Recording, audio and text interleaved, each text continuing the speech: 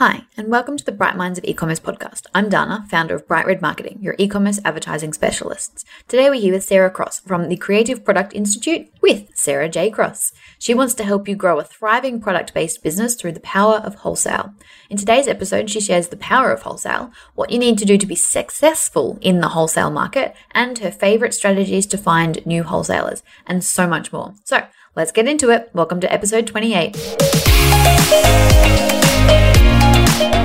Today we're here with Sarah J. Cross, wholesale growth strategist and women's business coach. Hi, Sarah.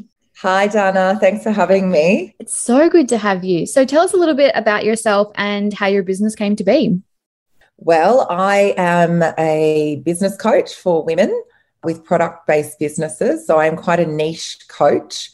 I specialize in B2B wholesale growth strategies to help my clients build $1 million businesses. Amazing. And most of that is around that wholesaling market, right? Yes, correct. Fantastic. So what kind of businesses can wholesale and who does it work best for? Well, product-based, I specifically work with homeware, giftware, fashion-based brands. Wholesale is traditionally always based around products. So it's basically being able to create, design, manufacture a product that you can sell wholesale to stockists and retailers. Yeah, perfect. So if someone's thinking about wholesaling, what are some of the things they need to do before kind of making that step? There's probably about four steps that they really need to look at to check to see if they're viable, whether it's going to be a profitable, revenue stream for them. The first one is pricing. Yep. And pricing, it's a bit more straightforward. It's looking at whether you actually are priced for profit. If you were to take 50% off the recommended retail price, that is establishing your wholesale price, because retailers want to be able to put their margin on of usually, 100%. So, and then we've got to basically go back 50% again to get your cost of goods and your labor cost. So let's say, for instance, a product is costing you $7 and you're making jewelry. You need to also factor in, which a lot of people get this wrong, they actually only work and calculate out their margins on their cost of goods, the cost of materials. What they need to do is also factor in the labor and handling, because when they start to grow and they're obviously having to factor in time, they're going to be obviously hiring staff to help them with assembly, for instance, if they're putting together earrings. So generally, as a rule, there's fixed costs as well, because a lot of my clients will grow beyond their garage or their spare room that they've been working out of, and then they'll have some fixed overheads. So you need to leave some margin of at least, sort of a few dollars, like $3 or $4. In terms of adding that onto your material cost of $7, that would reach $10. That is your total cost of goods, including your labor and handling. And then you're going to double that, and that you would be then wholesaling at $20. So your profit margin would be that $10.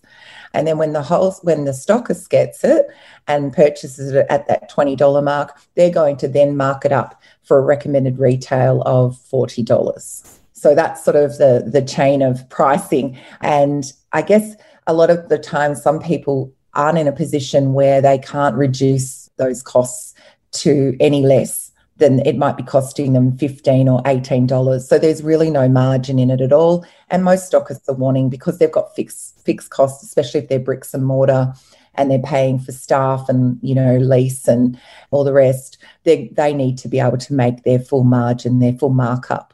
So it's profitable for them. I think the other thing to factor in if you're going to be wholesaling is it is based on volume. So it is about fulfillment. If you're hand making, which I do work and coach with a lot of people who are making candles, skincare, jewelry, earrings, all sorts of things, that they will actually be assembling, planners and things like that. You've got to be able to produce it in volume in a tight turnaround time frame. So you can't sell something to someone and then fulfill it in 3 months' time, because And I think a lot of people get a bit frightened about wholesale for that reason, because they sort of think, wow, like I'm going to be up all hours on the kitchen table, pouring out candles, which has happened before with clients where they've had such a rapid growth phase that it's taken over the house, and all the family and friends pitched in. And my former business, I've been in business for 24 years, and I started my business at 24. So that makes me 48. When I started my very first business at 24, I was in my 2-bedroom apartment, and I received a really large volume order. I was doing gift hampers, gift boxes, and I'd only really just started. And I got a referral to a law firm through a friend, and they placed an order for $30,000. That was 800 hand gift-wrapped hampers. And I was in my 2-bedroom apartment, and I just said yes, because it was such a great opportunity for me. Like the dollar signs were flashing, and I thought, wow, this is my lucky break. Especially at 24, that's super exciting. I had a car loan. I had, big goals to grow the business. My first goals really in the business was to sustain it as a full-time income, because I was doing some part-time jobs. And I guess I sort of wanted to set out to prove that I could actually build a small business from scratch. I really only had I think $2,000 and a computer. I had nothing. That was a turning point. So I was very niche for the 10 years I ran that business. It grew to be multi-million. I sold it for $500,000. I outgrew 3 warehouses. I had 5 permanent staff. I had a assembly house that was off-site that would pack all the really large volume orders. And it was such a rapid growth, very highly profitable, but a rapid growth journey for me. And I was completely naive. I was just bright-eyed, bushy-tailed, passionate. And I brought in friends and family. That very first order, I thought, oh my goodness. I just said yes. And I thought, I'll work it out later. Yep. And I did everything the long way. I did things that I look back on, like a few years down the track thinking, what was I thinking? How could I have done that? At that point, I didn't know you could outsource something to a packing house that was set up for that. I just battled along and did it all on my own with my mum and family. And it was a hard work, but it was so rewarding. And I really loved that business. It was a massive business, a massive beast of a business, but at the same time, it was highly profitable, and also it became very successful. And then I had that big sale amount. So yeah, sometimes it's about just putting on your big girl pants and saying yes, and then working things out later. So sometimes people are a bit frightened about the wholesaling because they sort of are worried about how they're going to produce something in volume in a quick amount of time. But it's always possible. There's so many ways you can skin a cat. Yeah, I know something and we'll come back to the other 3 things people need to think about before wholesaling in a second, but I know something a lot of people struggle with, especially when that pricing is they've already got a business, they've already priced things, and then they decide they want to wholesale and realize they don't have enough margin. What do you kind of suggest in those sorts of situations when they've kind of underpriced themselves to wholesale? Review your pricing and put it up. Put your pricing up. I work with so many people, and I have to say that 90% of people, when they start coaching with me, are all very underpriced. And it comes down to sometimes just a confidence decision. Maybe they're overthinking it. I've had clients that have increased their beautiful baby journals by $10 a unit, and no one has blinked an eye. She said, if anything, her sales have increased. So it's just, again, big girl panties on and do it. Yeah. I think so many people, working with a new client recently, she's been in business for 15 years. She's never increased her prices until now. And that's sometimes a bit of a battle, a bit of a push that they need initially, is to set yourself up so that you're profitable from the very start, that you know you're going to be. It's not just an expensive hobby. It's actually a business that's providing you an income that everyone sets out to have their own business for the freedom and flexibility. And a lot of the times the business ends up controlling them rather than the other way around. 100%. Pricing is probably one of the most important things to look at. And then there's targeting. And I think targeting is another area that sometimes people who are unable to scale or unable to sort of grow, they're not quite clear on the targeting that they need.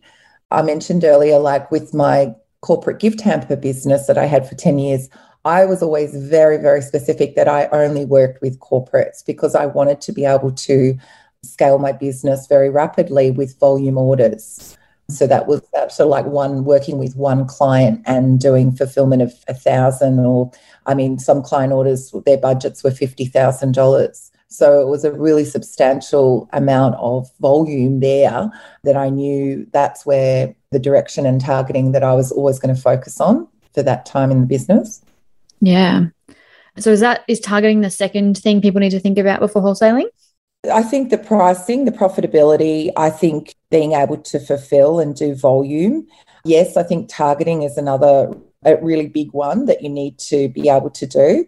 Yeah, and I think sometimes it's just a matter of having also looking at, your systems and processes. If it's just you on your own, it's not going to work so well when you're wanting to scale up, going to need to outsource. Some people are a bit, and I mean, I think everyone's guilty of this, is that they think that they're the only person that can do what is right in their own business. They actually don't think that they could possibly outsource it to someone else who could possibly be better than them. Yep. And I think that's the thing that I learned in that earlier business, was that you have to let go. You cannot continue to wear all the hats that you wore when your business was starting out. And 2 years into your business, you might not have a passion for social media. You might not really love or understand Facebook ads. That's when you need to actually be able to outsource rather than upskilling yourself. And I personally don't like doing crunching numbers and doing bookkeeping. That's sort of usually something that the first thing that people will outsource is their accounting, their bookkeeping, followed by social media, followed by paid ads, like what you do. There are all the things that you have to kind of sort of take that hat off, that you're trying to, master everything. There's only a certain amount of time in the day that you can actually do these things. And getting off the tools is what I really sort of probably push my clients to do the most, is getting off the tools and doing things that are more suitable to their skill set. So packing orders and preparing them for shipping isn't a skill set that they would need to have. They can actually outsource that and hire staff, or use a 3PL, which is a third-party logistics, to handle all their orders for them. Yeah, and I mean, that's what you said before too, and it's so right. Like, we don't get into business to work harder. Like the whole goal, like the end goal, obviously you have to work hard to get your business to that point in the first place. But the end goal is always that freedom and flexibility. And if you're packing orders and doing your Facebook ads, like half of those are full-time jobs. And that's the thing, like the business can take over their lifestyle, take over the dream of being able to work around your children and raise your family and build a business. All of a sudden they're madly trying to pack and make orders on the kitchen table till 1 or 2 a.m. in the morning, and that's not going to give you the best lifestyle or the best, obviously lack of sleep. That can really impact on people's health and can be overwhelming. Yeah, I definitely agree with you there. When you mentioned pricing earlier, you talked about adding a couple of dollars here and there for your fixed costs and those sorts of things. Do you have, I suppose, any more strategies or tips around getting that pricing right so that you are able to outsource, at a later date? If it's going to be basically by unit, a rule of thumb would be, if you're paying someone, let's say $25 an hour, you would actually be able to time it so that you could see what can be produced in that hour. So it might be 25 earrings that are assembled, or 25 candles are poured and labelled. It's really coming down to working out from a salary or a wages hourly rate what can be produced in that hour, and then working out the unit price. Yeah, and I suppose that's why it's important to have flexibility with your pricing, because when you're making it at your kitchen counter at 3 o'clock in the morning, there will be very different costs to when you've got a 3PL and, a production team. 3PL will generally cost you sort of roughly, $3 to $4 is the industry rate for them to actually box up and label and get your orders ready. Sometimes there's some inventory costs for them to store your products as well at the warehouse, but effectively it's sort of the same cost as if you're doing it yourself. So I'm always a big believer in outsourcing as much as you possibly can, so then you can actually focus your energy on your best skill set, like income generating, on your sales and marketing. So you're working on the business rather than in the business. Yeah. I know that 3PL is one of those things that a lot of people struggle with that decision. Is there pros and cons of going with a 3PL, or do you just think everyone should go with a 3PL? I think that it really comes down to your outlook, your mindset on how big you want to grow your business. Also, it's not everyone's dream to have a warehouse and hire staff. I mean, I formally did that, and I vowed when I sold my business that I would never hire staff again, and that I wouldn't have a shelf life product, and that I would always outsource the fulfillment. So I guess pros and cons of a 3PL, if you're not wanting to go down that path of having your own, signing a lease, making that sort of commitment. Some people, that is their goal. They've always thought that they've got the opportunity on their property. They might have a large workshop. I've got one client who's very successful with Botanical Australian Candles, and she had one of those mad Christmases with her mum pouring candles, and they were tripping over boxes, and they've got these videos of all the family. The dad was the courier driver, and the brothers were labelling, and her big goal was to build this big studio on her property. And now that they've almost outgrown that. So that was really successful that she was able to do that so quickly with the growth of her business, because they just ran out of room.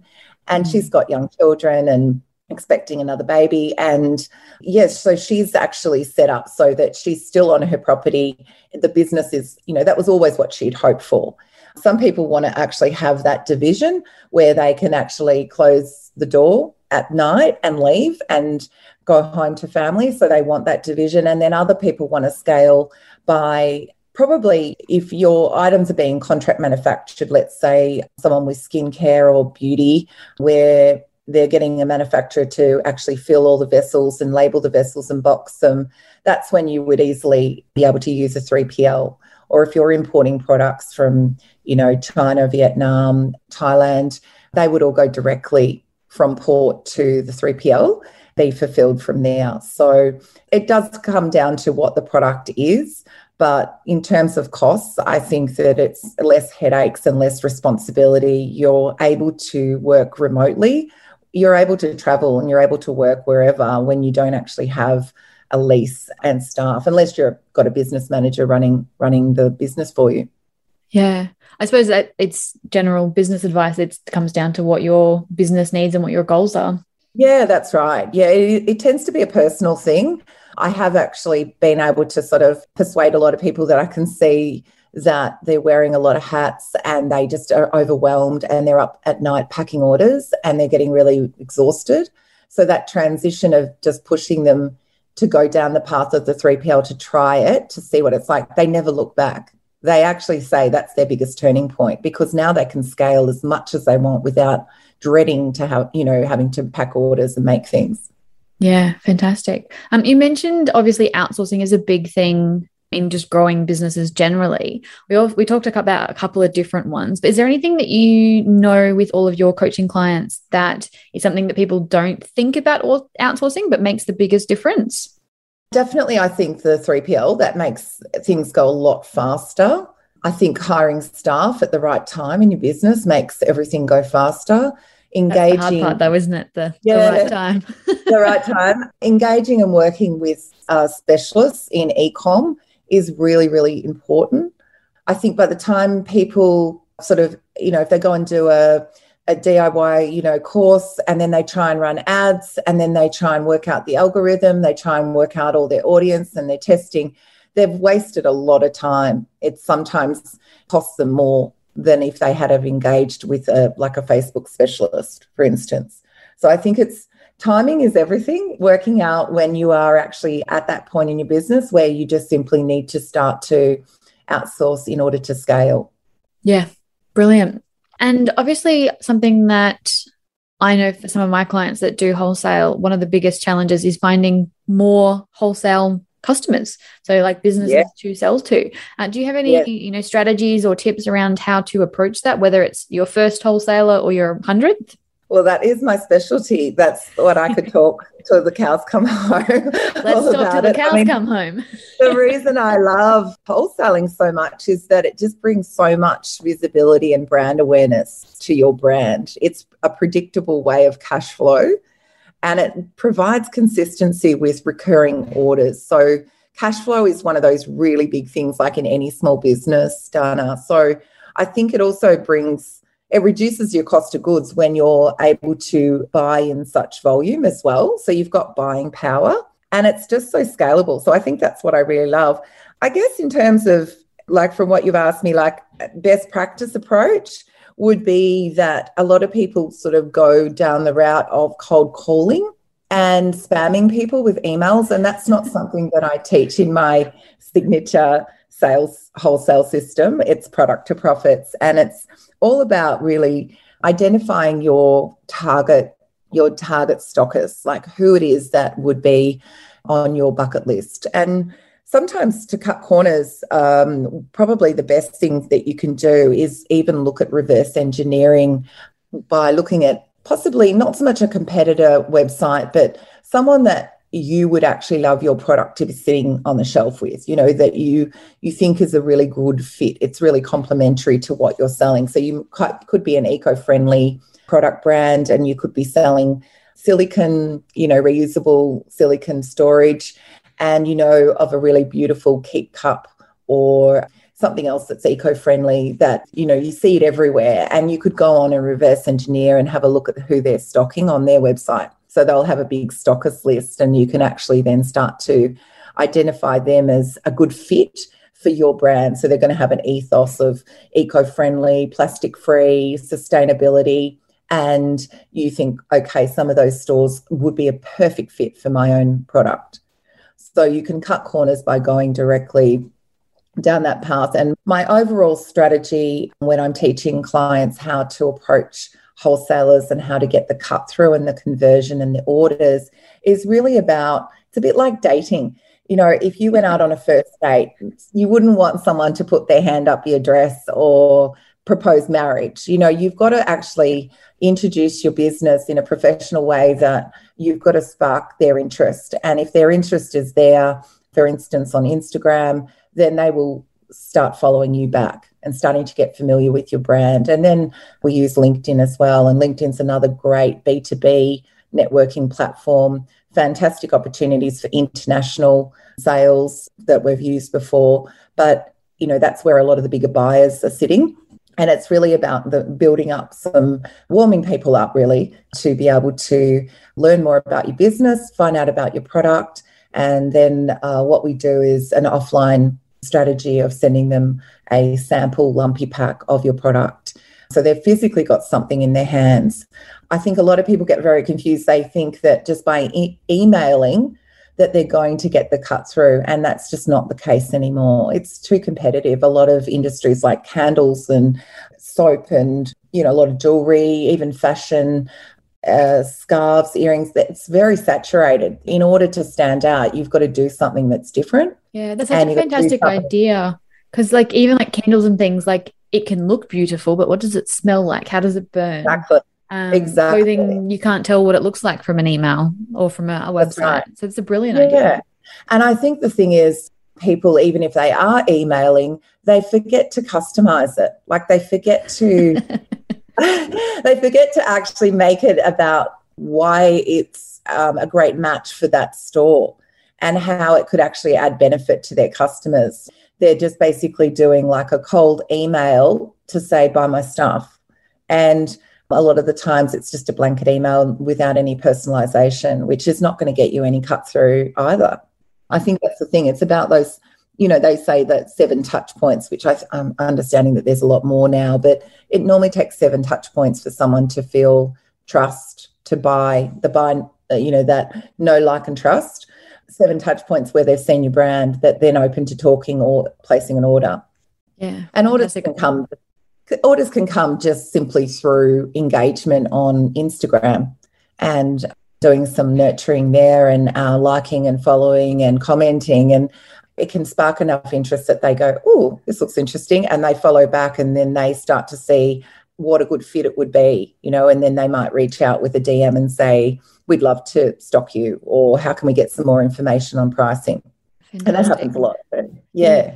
You mentioned LinkedIn. I didn't think LinkedIn worked anymore for anyone. So I'm curious to hear how LinkedIn is working for your clients. Have you got any suggestions or strategies around that? LinkedIn is amazing. I think it's very underrated in Australia. It's huge in the US and in the UK. There's something like 600 million users. And it's a juggernaut it's actually set up for B2B networking. So it's all about how you can connect with someone else in your first level connections to do business together or to collaborate together. It doesn't always mean that you have to sell something. It could be that and look, a lot of the times it is when people are sending invitations, they're then going to then do a email message, buy my stuff. Yeah, I mean, my inbox is full of spam.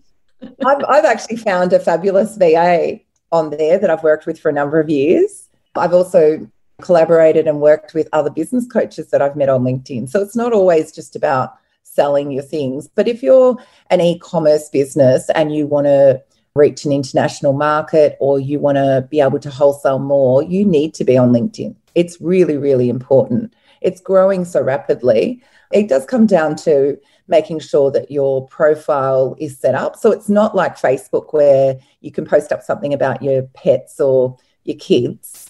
They love video content, and there's some really powerful groups on there too. So if you were someone that was supplying something to, let's say, executive assistants and VAs and people that were responsible for ordering gifts, say, for instance, my old business, I would then tap into those groups. Some of them have got like 60, 70,000 executive assistants in there who would probably be looking for corporate gifts.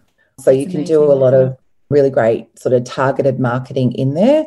But LinkedIn is just offering another great touch point for you to be able to build that know, like, and trust with your prospective stockists. Yeah, fantastic. Honestly, my LinkedIn is so full of spam and people trying to sell me. I kind of have just written it off. But what you said makes so much sense. I might need to clean out my LinkedIn. It's also especially for e-com businesses.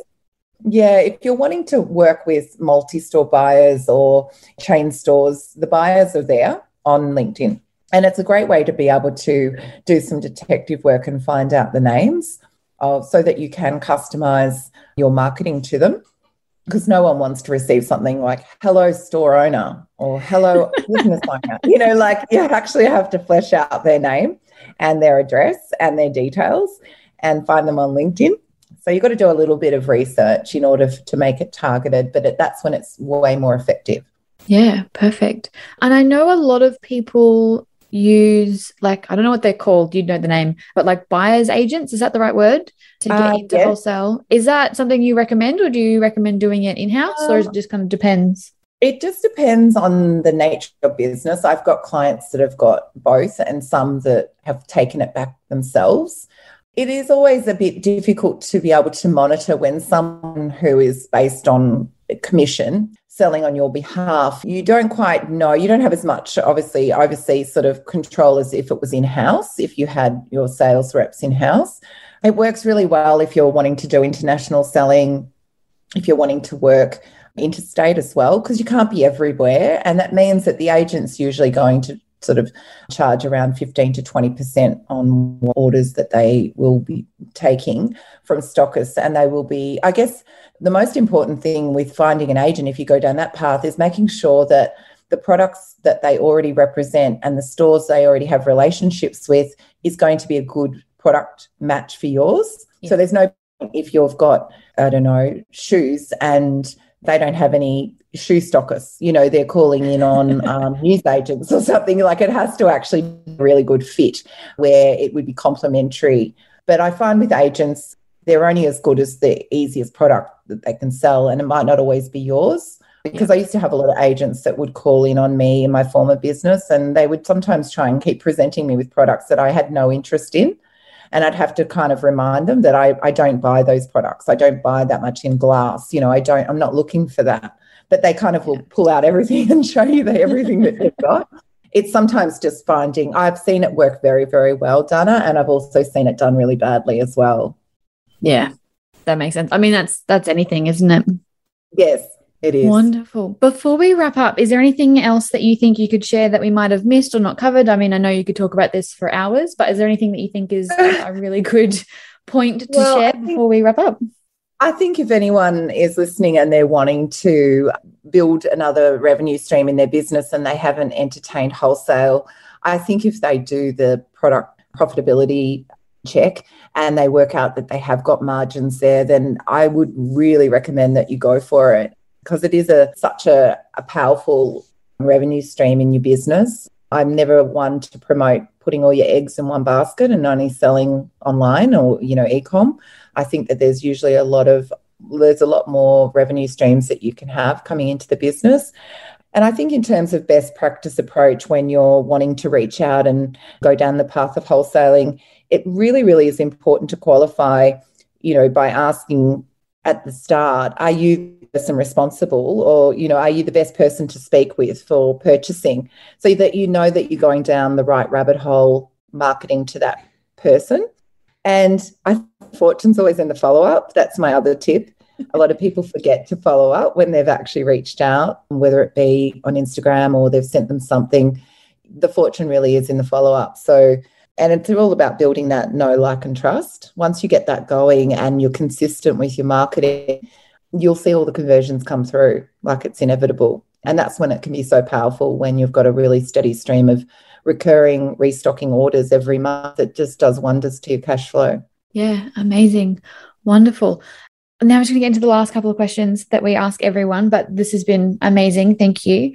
Do you have any strategies or habits that you follow each day to help you stay on track in your business? Oh, in my business? Yes, I am a very big manifester. So I have a manifesting journal and I have a vision board.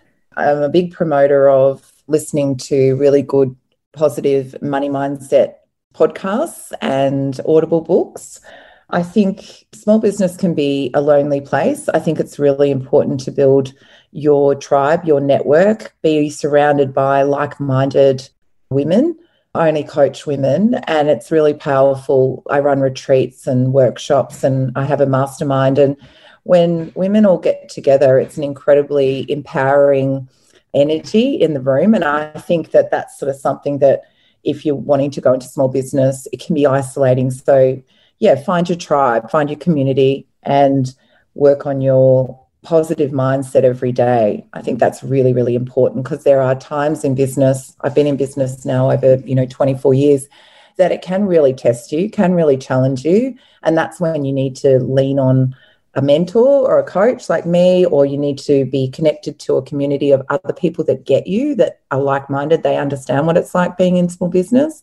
And then I think you have to also work on your mindset. And I think I would have to say 80% is all about mindset. Your success is about your mindset. And if you can get that right and keep it on track, then the world's your oyster. Yeah, and totally agree with you on the mindset and community thing. Finding some groups of people that are going through the same things as me has been business changing and life changing, really. Exactly. Yep. I couldn't agree more. Yeah. Why go it alone? Oh, exactly. And like the insights you get from people that have gone through what you're about to go through is invaluable. Exactly. Shortcuts. Yeah. That's it. You mentioned you listen to a lot of audiobooks and podcasts. What would be your favorite business book or audiobook, and favorite podcast? Oh, I don't know off the top of my head. I have so many. That's kind of caught me off guard, because I know that I didn't quite think about that before we were talking. So many. Maybe not your favorite, just a recent one. Yeah, I've got my podcast, but I won't, do self-promotion on that. Self-promote away. Probably, so I've got my podcast, which is Product to Profit, that I listen to. There's quite a few. There's actually one that I've started listening to, recommended through my accountant, who's very much into money mindset. And it's a book, I've got it as an Audible, called You're a Badass at Making Money. And it's actually quite funny. And it's about her journey to becoming a millionaire, where she was completely broke. And it was all about giving herself permission to be wealthy, to actually not see money as a dirty word. It's quite funny and humorous to listen to her journey and her skills. There's so many that I could think of, and I can't think of a podcast off the top of my head. That's all right. If you think of one, you can message me and I'll put it in the show notes anyway. Yeah, but I do love Audible. I moved down from the city in the middle of this year. I've been down the coast about an hour and a half out of Melbourne in a really beautiful coastal village. It's been a bit of a bucket list for my husband and I have quite a bit of driving now when I want to go back into Melbourne, into CBD or do appointments. So that's why I've really fallen in love more having the podcasts and the Audible books to listen to for my driving. So I think it's really important to make time for that space, that third space where you can actually really reprogram your subconscious, that you might have taken on board a lot of things from your childhood about your money thoughts and your mindset. And I think it's amazing to listen nowadays to, what people have done and transform themselves. It's really inspiring. Yeah, wonderful. And if people want to learn more about you, where's the best place to find you? And I believe you have a special offer for our listeners. I have a special offer. You can go to my website, which is Sarah, SARAH, for jump, cross, CROSS.com. And you can click on contact. And if you wanted to book in, I'm offering a free 30-minute strategy session for your listeners, so they can jump in there and book in a free session, and I can give them some instant strategies and tips that they can take away and start implementing in their business. I mainly hang out there, and I also hang out on Instagram, and my handle is SarahJCross_official. Amazing. Thank you so much. And thank you so much for joining us. I think anyone who's been contemplating wholesale or who is currently wholesaling is going to take a lot out of that. So thank you for sharing. You're welcome. Thanks for having me, Dana. Thank you for listening to the 28th episode of the Bright Minds of E-commerce podcast. Don't forget, we load all of the links and show notes onto our website. You can find everything at brightredmarketing.com.au/episode 28. The link will also be in the episode description.